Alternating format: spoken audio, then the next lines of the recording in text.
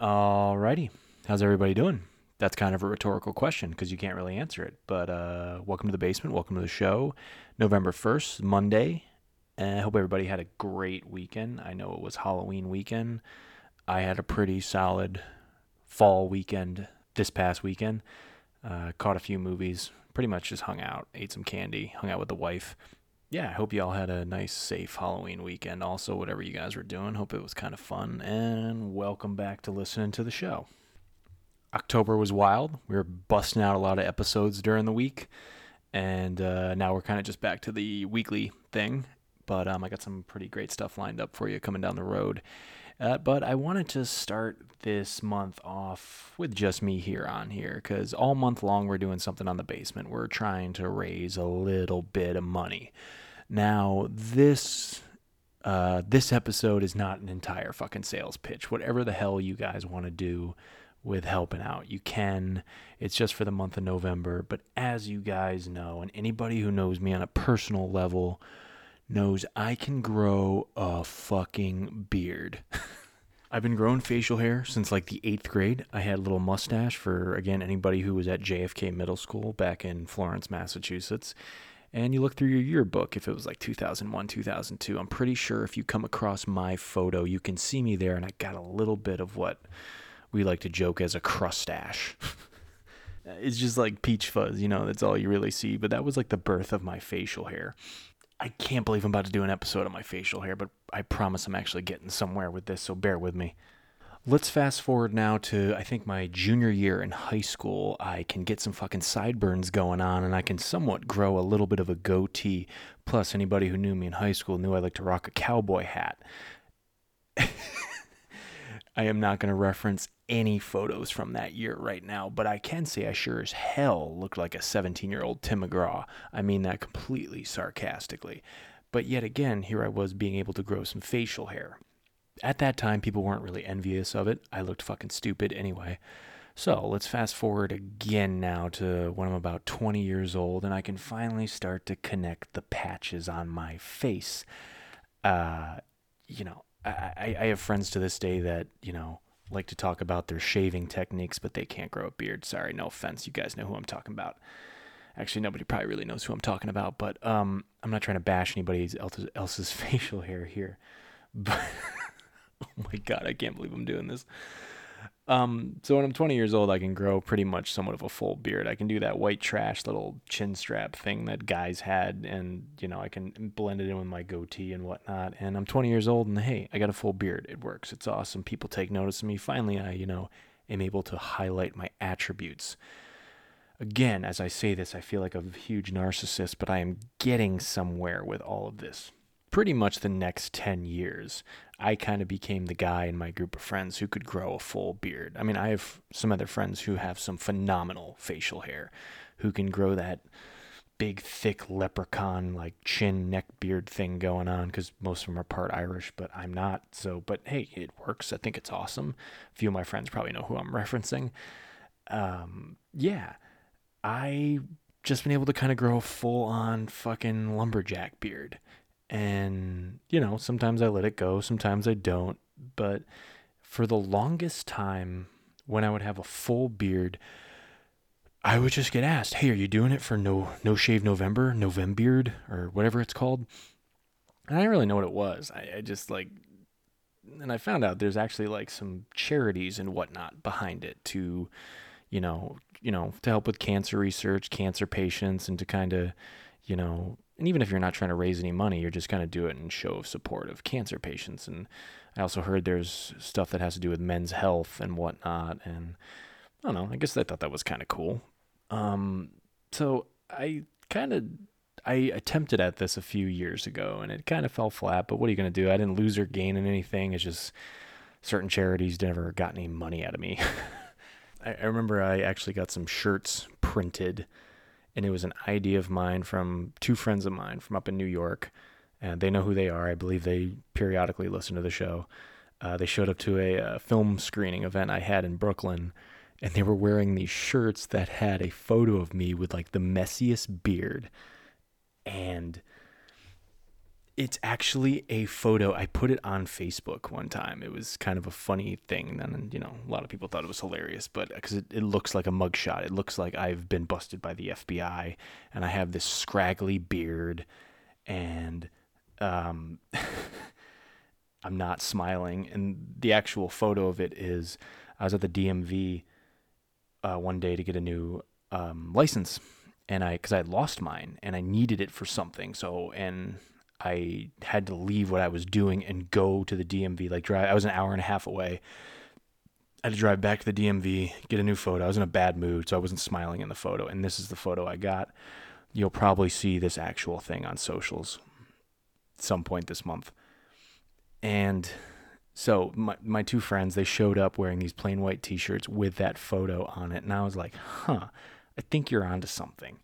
So later on that year, I decided to do like a little fundraiser thing where, if you wanted to buy these shirts, and I made my own shirts. If you wanted to buy these shirts, I was raising money for, No Shave November and Men's Health and cancer research. And I, set a profile up with on this thing online. And, any money donated, I would pretty much sell you the shirt and, whatever. Money gets kicked up to a certain charity. Well, nobody donated, nobody got any shirts, but everybody thought the shirts were cool, so I don't really know what to do. I'm going to try again, I guess is what I'm kind of getting at. So I'm going to test the waters a little better this time. If anybody is interested in maybe purchasing a shirt, or if this starts to generate some buzz for the said shirts, feel free to shoot me a message through Instagram and whatnot, through Tyler Geiss's Basement Pod. There'll be a link where I can provide the shirts for purchases, and I'll just send all the sales up to the charity that I am using for the entire month of November for cancer research, for No Shave November. I also have created a page for some donations. It is through youcanpreventcancer.org.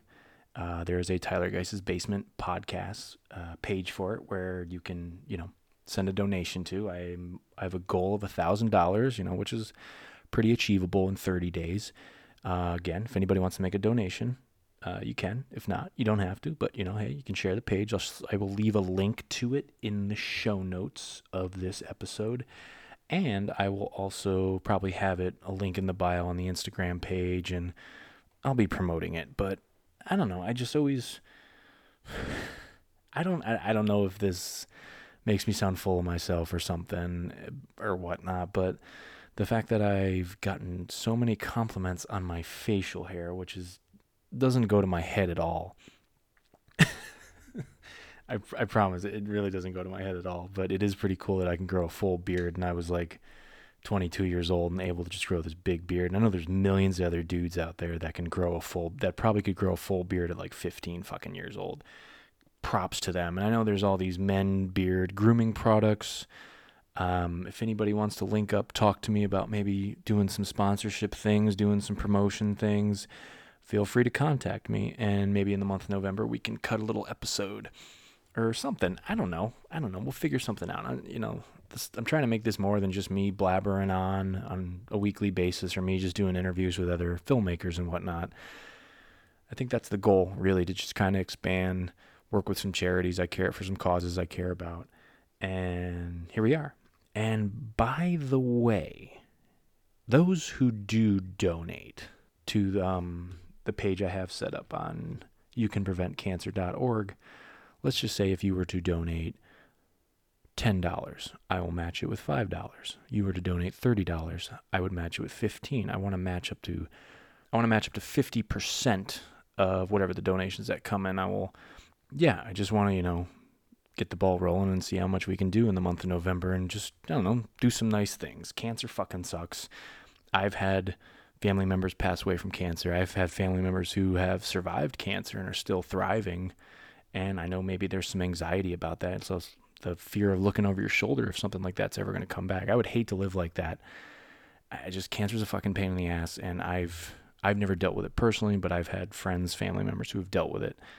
And so it's important to me. So again, that's just where we're at. You can check it out. It's just a simple page to make a donation. There's nothing over the top, there's nothing crazy. I didn't make some video pleading with you to give me money. That's just all it is. And in the meantime, the month of November, I'm going to let this beard grow. This beard has already been growing for not even a couple weeks, probably like the entire month of October. It's been no shave October for me, pretty much. So for November, I'm going to let it grow.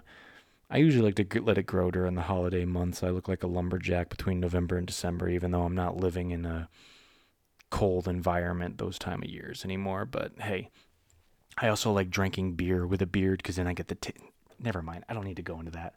It's no shave November. I'm letting it grow. I'm going to try and think of a slogan here, but I'm letting it grow. So if you guys want to donate to that cause while I let it grow, please be my guest. It'd be awesome. And again, no pressure or anything. Now, with that all out of the way, without the journey of my facial hair leading up to a charity here for this podcast, I had a bit of a scheduling hiccup. And we were supposed to record an episode with a guest. I always say we, but it's really just me. But I was supposed to record an episode with a guest this past week, and there was just some scheduling conflicts. And it happens all the time, and I was trying to kind of get it ready because there's a film that they're in dropping on VOD. I believe it dropped on Friday. So it's actually a film called Bigfoot Famous. I'm not going to say who I was supposed to interview, but there's it's an indie comedy that, touches on the Sasquatch subgenre, I guess you could say. Yeah, there was just some hiccups, so I kind of had to scramble, and I couldn't really get anybody. So I put up a little thing online saying if anybody wants to ask me some questions. I know we did a mailbag episode a couple months back, and I thought maybe I'd probably make the other half of this episode, me just doing some question and answers. And, you guys sent in some questions. It was kind of last minute. I didn't get like billions of questions. So I got a few. Some I can tell were just kind of people dicking around, but hey, that happens. But I got a few I kind of want to answer on the air. And here goes nothing. Mike Rockstro from Coleraine, Massachusetts, my good buddy Mike, dropped me a question and said, "What's the best movie you've seen this year?" And that's an easy question because actually this year I haven't seen a lot. This year has been a busy year, unlike last year when it was just a hectic year with nothing to do, and I watched a ton of stuff. But this year has been a lot of other things going on in personal life and professional life that hopefully pays off, things that pay off hopefully in a couple years for me professionally too. So I actually really haven't watched a lot. There's a lot of stuff I'd pop on at night just to help me kind of get tired and go to sleep. But it's funny you asked this, and it's fresh in my head. And I was thinking about it all weekend when you asked me, Mike. And it just so happens I saw Last Night in Soho today as I record this Sunday, October 31st. There, I gave it away when I recorded this episode. I saw Last Night in Soho today. Just got back a couple hours ago. It's probably the best movie I've seen in the last 2 years. Hands down. I don't know what to compare it to past that, but it is just... And I took a while to kind of get into Edgar Wright. Like, I'm a little behind in the times, and I'm not trying to knock him. He's phenomenal. He's a phenomenal filmmaker. He's one of the best. He's one of the directors that, honestly, when he has a movie out, I kind of will get up off my ass and go to the theater for. And, especially with how theater going is these days, how it's touch and go with people, I said, I need to see this in the theater. I'm not waiting till it hits streaming because you can only see it in the theater. It's only playing in movie theaters. It's not streaming anywhere. I don't think there's any VOD release. Edgar Wright wants you to see this on the big screen, and you should go see it on the big screen. This movie is a fucking spectacle. This is him firing on all cylinders as a filmmaker. I feel like he's had the script for this in his back pocket for a while when he had enough leverage where he could say, I want to do this movie. I could be wrong about that, but it kind of feels like that sometimes. It's like this is something he's really built up to as a director in his career. For anybody who wants to know the plot going in, if you're thinking about seeing this anytime soon, I'll just read off the synopsis here off of a little Google search. It's an aspiring fashion designer is mysteriously able to enter the 1960s where she encounters a dazzling wannabe singer. However, the glamour is not all it appears to be, and the dreams of the past start to crack and splinter into something far darker. And yeah, it really, the movie's about 2 hours long, and I want to say the first 30, 40 minutes, they you can sense you can sense it's going to a dark place. But Edgar Wright, this is his first horror film. He's never made a horror movie. Well, you could argue Shaun of the Dead, but I know Shaun of the Dead is very humorous. I think that's why it took me a while to catch on to Edgar Wright. I saw Shaun of the Dead when it first came out, and I'll be honest, I didn't get it. I didn't really get it. And, throw trash at me if you want. I don't know, it didn't catch with me. And I ended up seeing it later on. I think it's when Hot Fuzz came out, I actually caught on and I got it. I got him. And then I think it was Scott Pilgrim versus the World that just pushed me over the edge. And I was like, this guy is a great fucking filmmaker. But Last Night in Soho is really kind of his first like full on horror movie. And it takes its time to get to where it's going. And first 30, 40 minutes, you kind of get the world you're going into. It's very modern London. And, he gives you time to know the main character and her aspirations and some of her backstory a little bit. But when it starts to go south, it goes really south and gets really scary, but very enjoyable, very of the times too, with the message that comes across. To kind of be taken back production design wise to the swinging 60s in London, this is just beautiful production design, whether it's CGI or anything practical, costume design too, just everything just flawless. I feel like he's been fleshing out this movie for years now, trying to get it right. So when he got a chance to make it, it is just perfect, and it really is. I as I sit here and just reflect on it, like I said, it's only a few hours fresh in my brain. I can't think of anything that was wrong for me. I can't think of anything I didn't like. I just, plot wise, it moved perfect. There was no characters in it that thought, they could have brought more to the table. Nah, I just think everything hit its mark. And it was just a perfect movie. And I want to watch it again. I want to, like, as much as there's like a lot of really dark stuff that happens in the second half of the film, I want to just live in this movie. Everything about it is beautiful, even the dark, grim stuff, and it doesn't go over the top. You know, you feel like you're gonna have a happy ending, and I'm not gonna give away the ending at all. But it has a very beautiful ending, and and in order to get to that beautiful ending, I feel like there's a lot of twists and turns that you go on that just take you on a roller coaster. It's a beautiful film. I'm not going to stop talking about it for a while. I'm going to talk about it to people that aren't even really into movies, just in case they want to tell me, hey, what's out do you like? I'll be like, dude, you got to see Last Night in Soho. So go see this on the big screen. It's how Edgar Wright wanted you to see it. I mean, guys like Edgar Wright, Christopher Nolan, Quentin Tarantino, I don't know who else, but like those are the directors that, there's a few other directors I'm just not being able to name off the top of my head, but those are the guys, and maybe a few gals as well, that are able to get me up off my couch and go, I'm going to the theater to see this. So yeah, there it is. I hope I answered your question, Mike. Next question. Chris in New York writes to me. How you doing, Chris? That's not his question. That's me saying, how you doing? What is your process when writing a screenplay? Do you outline it, or do you just kind of go with it and see what happens? I think that's a good question. No, I haven't really gotten a lot of screenwriting questions on this show, and I mean, this is only the second time I've asked for viewer mail on this thing. Yeah, it really depends on the story. There's a screenplay I wrote back in like 2 years ago. I wrote it. So it was like my first kind of attempt at really writing a full-on horror film. And I had the idea in my head. I'd been kind of, putting it together in my head, not really jotting anything down. There was some, I'm not going to say what it is. The movie's never been made or sold or anything. I mean, a couple people passed on it, but I had the idea in my head for a while, and I'd kind of lived some of the themes in it. And so I felt like it was going to be kind of easy for me to write. And that's obviously never a good mentality, because nothing's really easy to write. And so one day I just flipped the laptop open and boom, I went to work, and it just kind of came out of me. And one scene led to another, led to another. I remember just having it was probably one of the fastest screenplays I've ever written. And I just remember having days where I just kept going and going and going, and it ended up being about 95 pages in length. And I remember being hitting like page 60, and it was a perfect 3 act structure, like 30 pages for each act. And I remember hitting like 60 pages and going, I already know what I want to put in the next 30 pages. And that happens to me from time to time. Sometimes I just have something, I know it inside and out.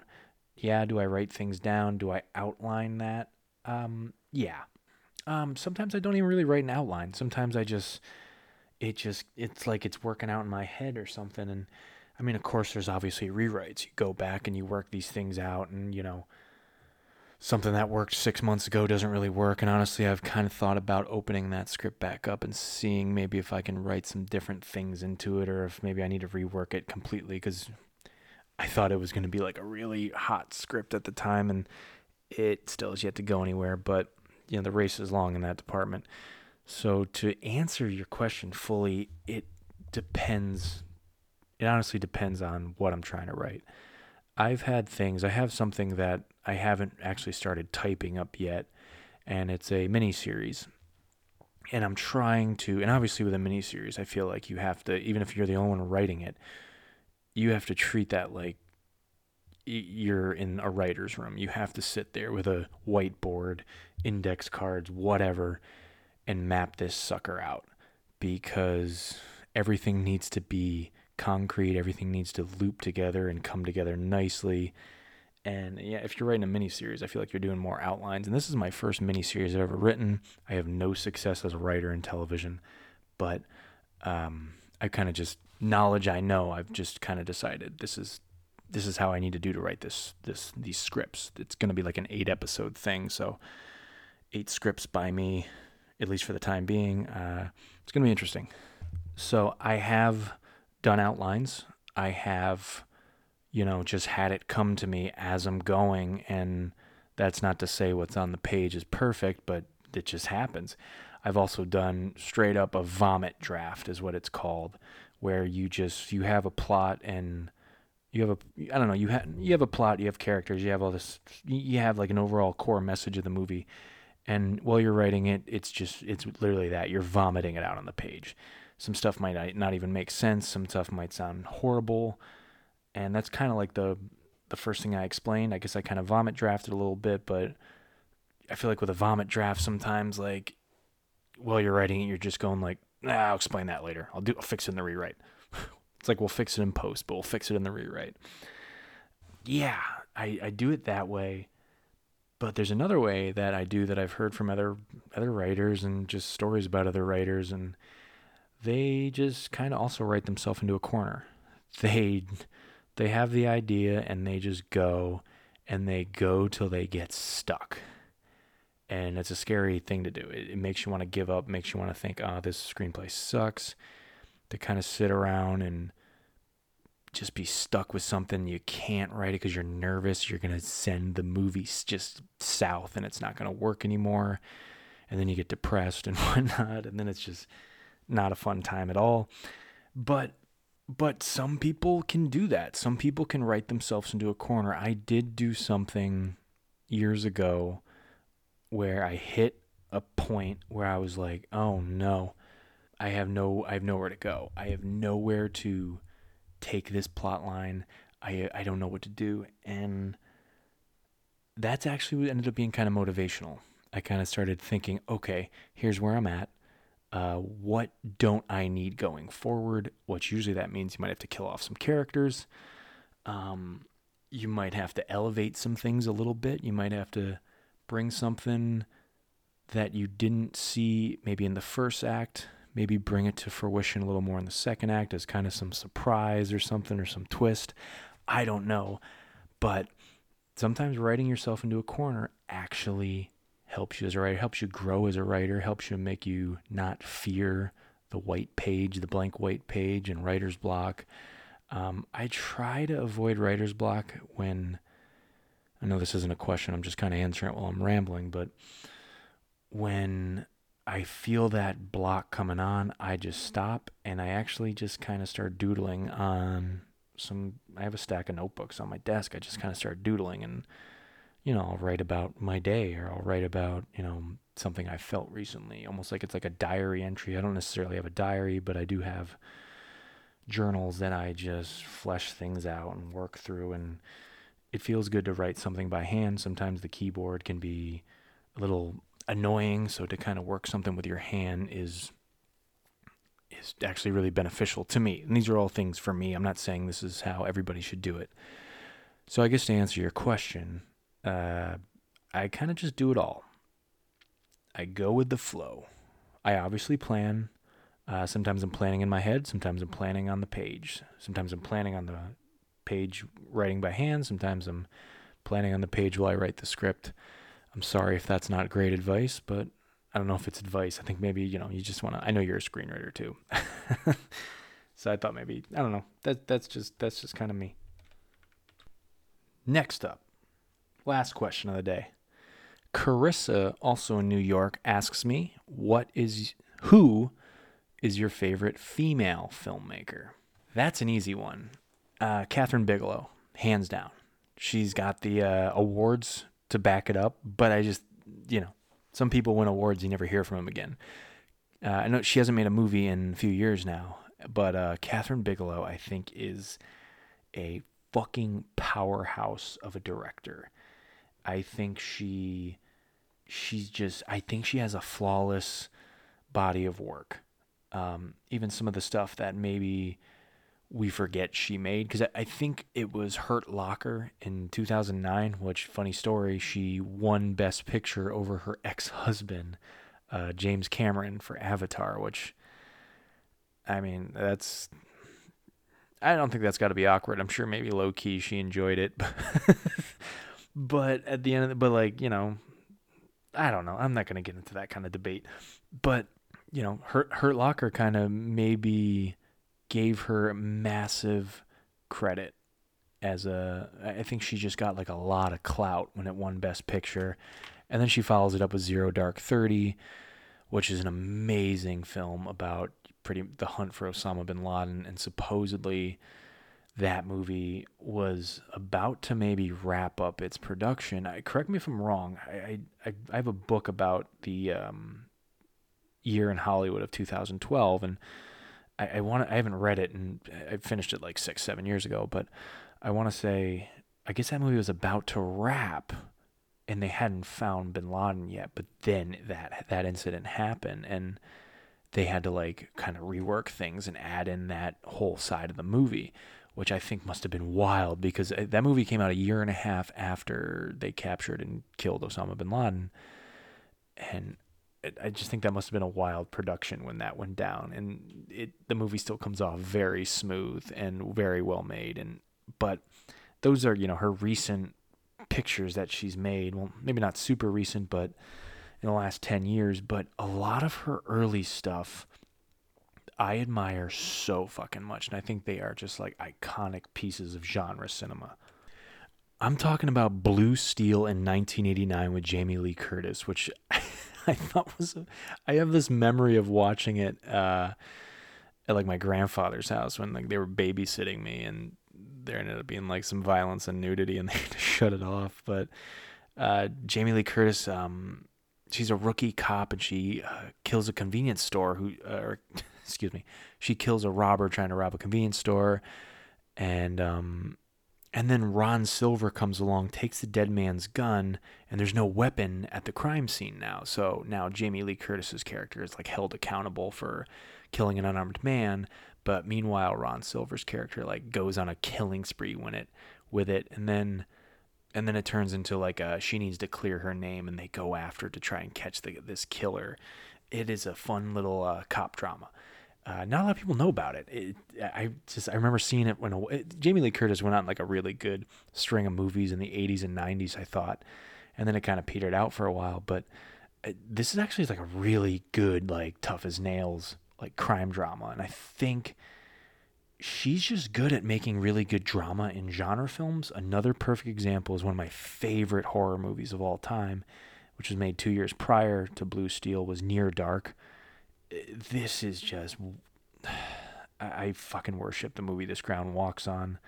Not that it really walks on anything, but the movie's 90 minutes. It gets its point across. It has a great setup within the first 10 minutes about, some cowboy in a small, western town or something who like meets up with this gal and they hook up and then she bites him and, he turns into a vampire and she runs off with this crew of pretty much, other vampires. And it's just a great piece of horror mixed in with great drama. Bill Paxton steals the movie, if you ask me. He's incredible in it. Strange Days was another great one from the 90s. And I didn't even know she made this, but I remember seeing it when I was a teenager. It was K-19 The Widowmaker with Harrison Ford with a Russian accent. And Liam Neeson's in it as well. But and to top it all off, I think people forget that she directed this. Point Break, Keanu Reeves, Patrick Swayze, in a phenomenal crime drama action film about bank robbers and surfing. And it's just such a beautiful movie and such a pinnacle film of 90s cinema. How can you not love Point Break? It's just so much fun. And, I think sometimes people like, and I've heard this before, this isn't necessarily me speaking, but I've heard this before. People have seen her films and go, wait, a woman made that? And I go, yeah, dude, like, she fucking kicks ass. And she's one of my favorite filmmakers to kind of come out of that era of the late 80s, early 90s. She kind of comes out of that mold of your Robert Rodriguez's and Quentin Tarantino's. And she's kind of the lone girl of that group. And she holds her fucking own. And yeah, she's one of my favorites to this day. I study her films. She knows what the fuck she's doing. Favorite female filmmaker, I think, is Catherine Bigelow. Put a stamp on it. So, those are all the questions I'm going to answer. Like I said, it was kind of last minute, so I didn't get a lot questions in. But anyway, going back to the beginning of the show, I will leave a link to that. I will leave a link to youcanpreventcancer.org for the fundraiser I started for No Shave November.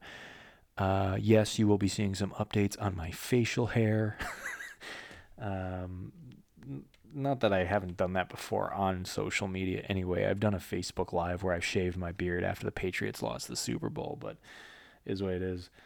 There's just a lot, if you want to make a donation, you can. If not, that's fine. But I'm kind of going to be doing some No Shave November themes throughout this month on the show.